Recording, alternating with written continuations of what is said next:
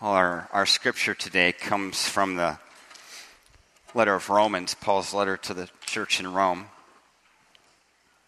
And we're looking at a couple different passages. First, Romans 10, verses 9 and 10, and then Romans 12, verses 1 and 2. So let me read these for us, and then we'll dive into the message. Romans 10. If you declare with your mouth, Jesus is Lord, and believe in your heart that God raised him from the dead, you will be saved. For it is with your heart that you believe and are justified, and it is with your mouth that you profess your faith and are saved. And then Romans 12, the first two verses.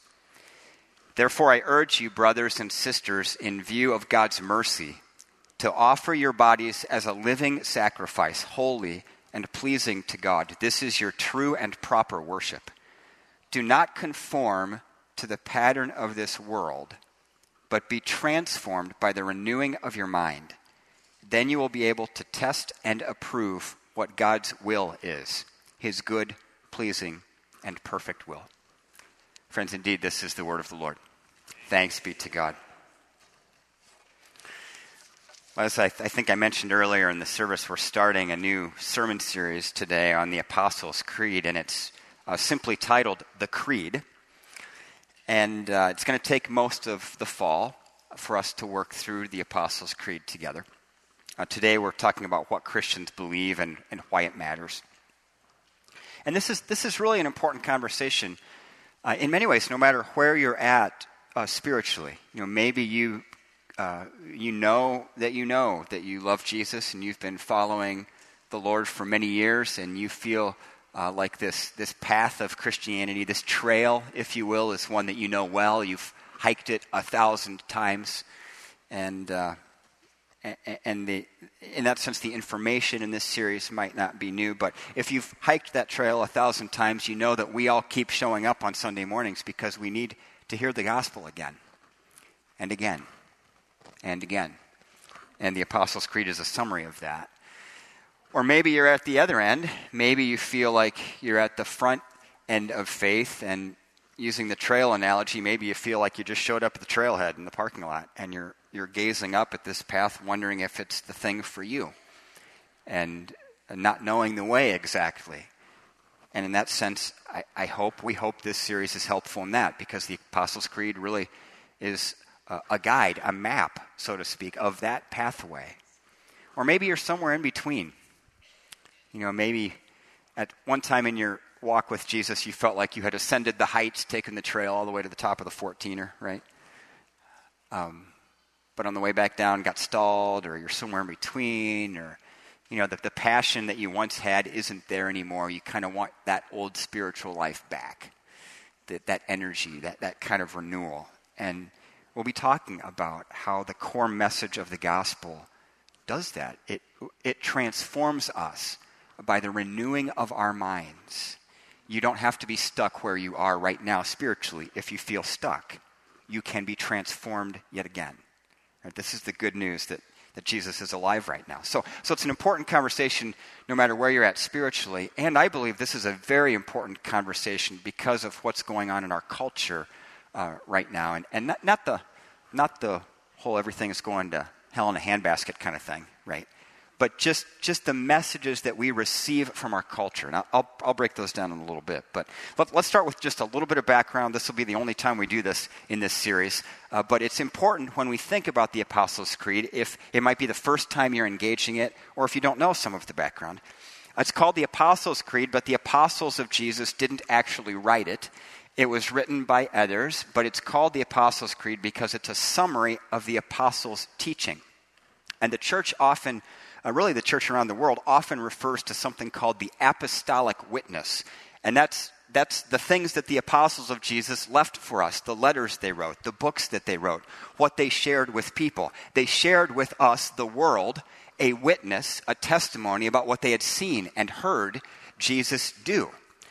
And that is the faith that has been carried forward throughout the centuries. And the Apostles' Creed is a very simple summary of that. And it really is accepted by almost all Christians everywhere. Every major denomination accepts the Apostles' Creed as a summary of the Christian faith, and almost all Christians everywhere. There are some Christians who consider themselves non-creedal and get a little twitchy when there's anything but the Bible that comes up and just say, hey, we just want the Bible and that's it, nothing else. So there are some people in that kind of camp, but most Christians around the world, vast majority, accept this as a clear and concise summary of the major parts of Christianity.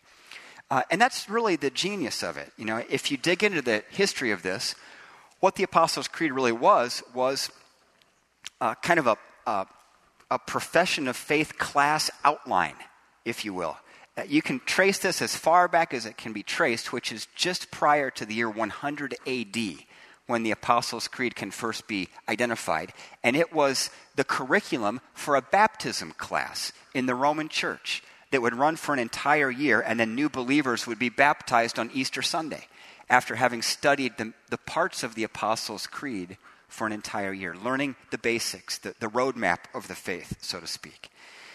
And in that sense, it really is genius, because the Apostles' Creed states the minimum of Christian belief. It's just the summary of the core doctrines of faith, to the point that you could say to believe anything less about Jesus than is included in the creed might be to make you a person who's exploring faith in Jesus, not a person who actually has faith in Jesus, because it's that biblical. It just points right back to the stuff in the Scripture. Now, wherever you're okay, wherever you are, it's okay. There's no judgment in that. It's just that this is a summary of the basic stuff, right? I was poking around on the internet not long ago, and I found a really cool map. Can we put the map image up there? This is, so if you can't see it, that's Reed's Lake at the bottom. So you're kind of looking at little East Grand Rapids here, and I think that's 96 over there, right? This is a National Geographic quad map. You can get a map in this level of detail for anywhere in the United States for free on the internet these days. And if you look at it really closely, it's fascinating. It's topographical, so it has elevations. The orange areas indicate residential zones, so they don't include every physical structure. But when you get outside of those zones, every physical structure is represented on the map too. I mean, this map has everything you could possibly want. So if that's the Bible, this next map is the Apostles' Creed. Right? It's just the major roads. And another hilarious thing about this, I've never heard of that little part of East Grand Rapids referred to as Cascadia. Has anybody, where did they get that? Is that legit? Does anybody know? No, okay, they made it up. Google. I live in Cascadia. But you get it. It's the Apostles' Creed isn't everything. It's the well-worn paths, the main things. And that's an important thing, because in a world clamoring for meaning, in a world that is in every bit existing day by day in a crisis of faith, a roadmap, a simple map of the major pathways is so important. So important. I mean, you and I live in a culture that is struggling continuously and barraging us with messages. I don't know to what degree you think about this actively, but as followers of Jesus, I think we all have to be aware of this. We are like fish in a fishbowl, and we're all swimming in the water that is our culture, and we're breathing it. We're taking it in and exhaling it. We can't get away from that. There's no way to live out of the fishbowl. We're just in the water. So we have to do a water analysis, right? What kind of water are we swimming in? What's good about that water and what's bad about that water? What do we breathe in moment by moment that's not good? Right? All human beings everywhere are hardwired to pursue meaning, purpose, and fulfillment. From the moment we're born into this world with a cry, right? We cry out for meaning from that moment on. You can see it in the stages of human development. And you feel it in your life right now if you slow down enough to acknowledge it. Right? We want to know really what's going on in this world. Where do I fit in? How does this all fit together? We keep waking up morning after morning, our eyes opening on a pillow, and yep, here's another day. What's really going on in these days? We Americans share a common history in our country. Specifically, we share a cultural aspiration and a cultural set of beliefs. And this is more culture by culture now. Now, our cultural aspiration, whether we know it or not, has been profoundly shaped by our history. Life, liberty, and the pursuit of happiness. All incredibly individual aspirations. My life, my liberty, and my pursuit of happiness. That is just in us.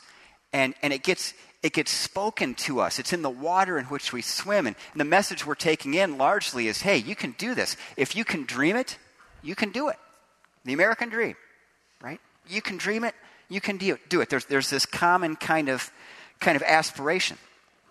And there's also a common set of beliefs. And this is a little harder to get our minds around, but some incredible work has been done by a professor at Notre Dame named Christian Smith. And it's now a number of years old, so it's becoming increasingly true for more people.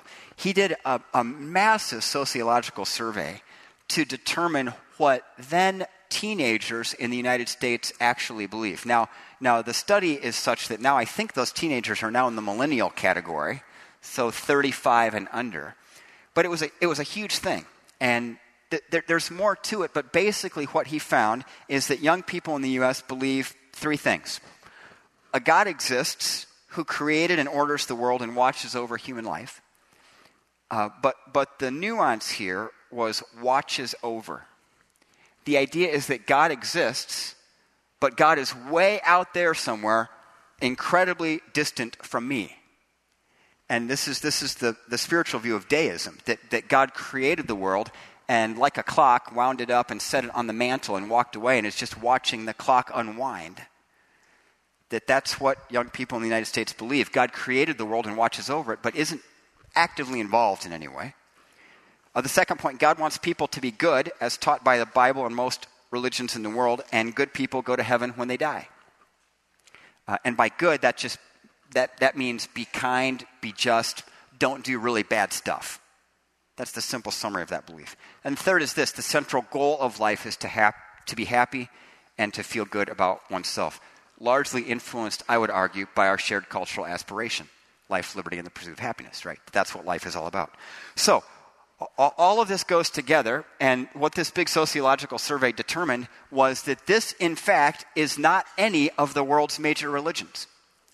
What young people, teenagers specifically at that time believed, and now millennials and down largely believe in our country, did not align with any major world religion and was, in fact, a new religion.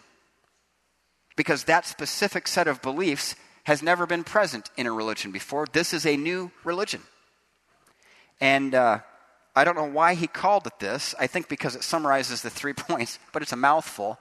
He named it moralistic therapeutic deism. This rolls off the tongue, right? But you see it, the deism, God exists, but he's way out there. Moralistic, God wants people to be good, not bad. And therapeutic, life is all about me being happy. So let's, whatever I can use to make me happy, that's what I should do. So you can see, this is all unpacking what we talked about in that Romans verse, right? The pattern of this world. Our world has a pattern. Our culture has a pattern that's being foisted on us all the time. You're swimming in the water, you're breathing it, and I would argue it impacts us more than we know. It gets in there just because we absorb it. So we have the shared aspiration as a culture. If you can dream it, you can do it. And we've been instructed by our culture to pursue meaning and purpose and fulfillment, largely through a money and consumption and materialism, which never delivers, right? We chase this stuff down and we're always disappointed, and then we do it again, and then we're disappointed again. And that leaves us all longing for more, right? But our shared belief system says God is real, but he's way out there and doesn't really help you in life. But he expects you to be good, so you better avoid the bad stuff. And along the way, just try to create some meaning and make yourself happy. Wow. I mean, right, if that's the water in which we swim, no wonder people are feeling restless and exhausted and depressed. I mean, what kind of crazy hamster wheel is that? Who wants to be in that tension? Right, what we're really talking about are different views of the world. We have a cultural pattern of the world and a description of the world in the Apostles' Creed. And they're completely different. Not just philosophical ideas to kick around now, not just something to write academic papers about. This gets to that question that we have when we open our eyes in the morning on the pillow and we awake to that new day yet again and wonder, what's really going on here? Our culture is trying to answer that with this bit on the screen. The Apostles' Creed is trying to answer that with a summary like these 3 points, but of the teachings of the Scripture. And the two could not be further apart in terms of views of the world. Right?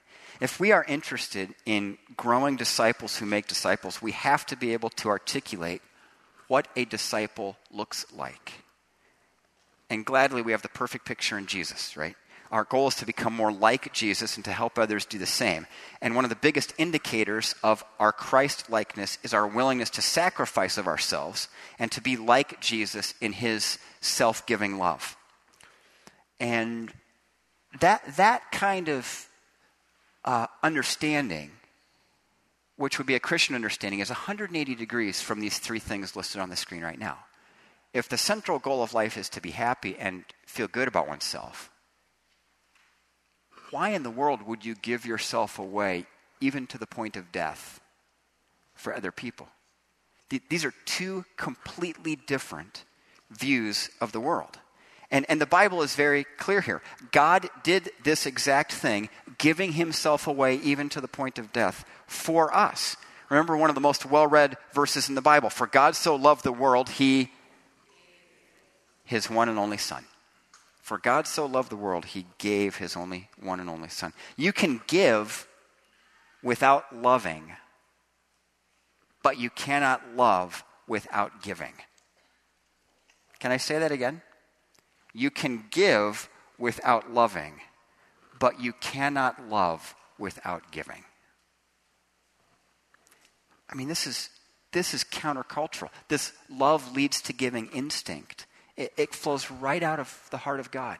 And it makes absolutely no sense if you're looking at this kind of summary of what's really going on in the world. Right?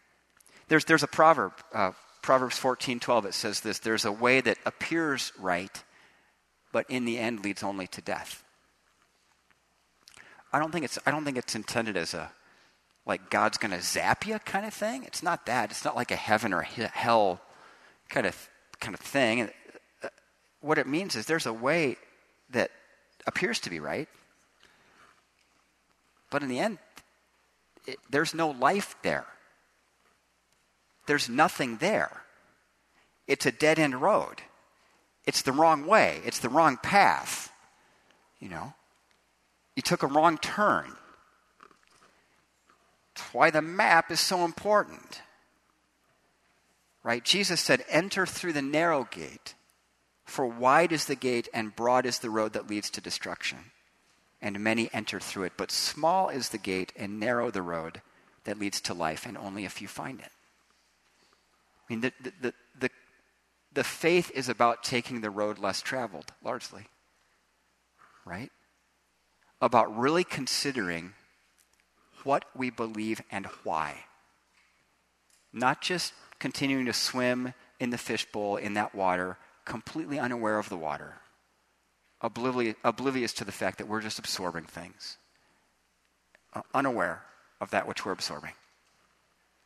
This is about calling time out and asking, what do I believe really?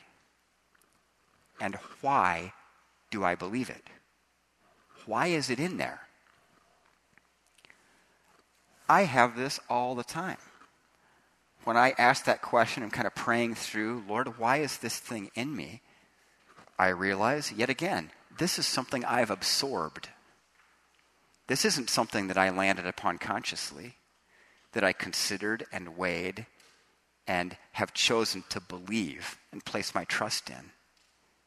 It's something I picked up just swimming in the water.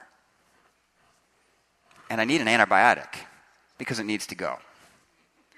Because it's not the truth, right? So that's what this is all about. Renewal of the mind. Do not conform any longer to the pattern of this world, but be transformed by the renewing of your mind. I mean, the pattern of this world is pretty well described for our culture in the work of Dr. Christian Smith. At least I think it is. And here it is. God is there but uninvolved. Life is about me and how I experience it, and generally God wants me to be more good and less bad. Now, this is kind of an older book now, but Rick Warren's book called A Purpose-Driven Life. I was a young pastor when that book was released, and I remember there was a huge clamor. It was a New York Times best-selling book, and there was a huge clamor, not just in the Christian world, but in the news about the first line of that book. Does anybody remember the first sentence of that book? I see a couple heads nodding. It's not about you. That line caused all sorts of conversation. How interesting. A simple line in a book, it's not about you. And the general reaction is, whoa, you're kidding me. Really? Oh, he's bold. Incredible. It's not about you? Whoa. I mean, this was the kind of reaction, right? That tells us something. We live in a world that has a pattern that says it's all about you. And it's not, right? Disciples of Jesus need to be reminded of that constantly and renewed in the truth of it. And it's what Paul is talking about in this verse. Know and understand the pattern of this world so you're not dominated by it. So you're not taken in unaware. And, by the way, have in your back pocket a copy of your worldview roadmap. Because whenever things get a little sketchy and you feel lost, just whip it out and check the way. I think it was Carl Jung who famously said, the world will ask you who you are. If you don't know, it will tell you. Every single human being in this room knows what I'm about to talk about, whether you consider yourself a follower of Jesus or not. There's an internal conversation that goes on inside of every human being. And in my mind, we don't talk about this nearly enough because it's the pressing reality with which we live moment by moment every day. And many times we grapple with what to do with that. What do I do with that thought that just popped into my mind? I'm not talking like voices speaking, but just that, the internal, the internal conversation. And the internal conversation is largely a conversation of identity. Because we're trying to figure out what's really going on in the world. And this internal conversation is happening in the background all the time. And there's a message that would have us believe that we're something we are not. It's an identity struggle. It's the reason Jesus taught us the Lord's Prayer, by the way. It's the reason he taught us to pray saying, Our Father, our Abba. We don't just repeat the words of the Lord's Prayer, we pray the pattern of the Lord's Prayer. And Jesus said, every time you pray, start by remembering your identity. Start right there. Before you come with any request, let's address that inner identity conversation, that inner dialogue, very directly and head on every single time you pray. Call me your dad, because I am. And don't forget that you're my kid. And I love you. Don't believe all the junk going on in that internal dialogue. Those are lies. Therefore, there is no condemnation for those who are in Christ Jesus. For the law of the Spirit of life has set us free from the law of sin and death. Tell that to the voices in your head. It's not true, right? So we have this identity struggle. And another huge thing is that in the Western church, we have tended to think of spiritual formation as gaining more information. And this conversation has impacted even the life of our church here. We decrescendoed adult education, and this was one of the arguments. The last thing we need is more information, more Christian information in our culture. We all need Bible literacy. We know that. We all need information. It's the first part of discipleship. But without a model to imitate, where we can apply what we're learning, it's all for naught. Because we're just getting bigger heads. And the world is not being won for Jesus. Right? So spiritual math goes like this. Information plus application equals transformation. But if we don't have models to imitate, we can never actually apply the information that we're gaining. So we need the information, and we need the reproducing discipling model so that we can actually do something about it, right? That's focused and intentional. So the Apostles' Creed is the content of this information, imitation, innovation, flow of discipleship. That's the way it goes, by the way. If I haven't talked about that for a while. A disciple begins with getting information, and then you imitate others walking the way of Christ, imitate Jesus, and after that you begin to innovate because you have all the resources you need, the information and a pattern to imitate. Then you can riff off of that, kind of like jazz music, right? And you can play your own music in ministry in the world. So we need more than just information, right? But as we focus on our purpose of growing disciples who make disciples, the Apostles' Creed is the content of the message we share. It's the information, right? A summary of the information. And whenever we recite the Apostles' Creed, we're re-upping on what we believe. And that believing part is critical. The Creed repeats this over and over again. I believe. I believe.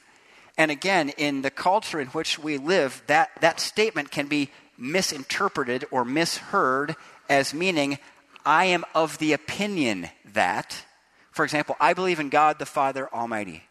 You might hear that and think it means, I am of the opinion that God exists. That is not what the language of the Creed means.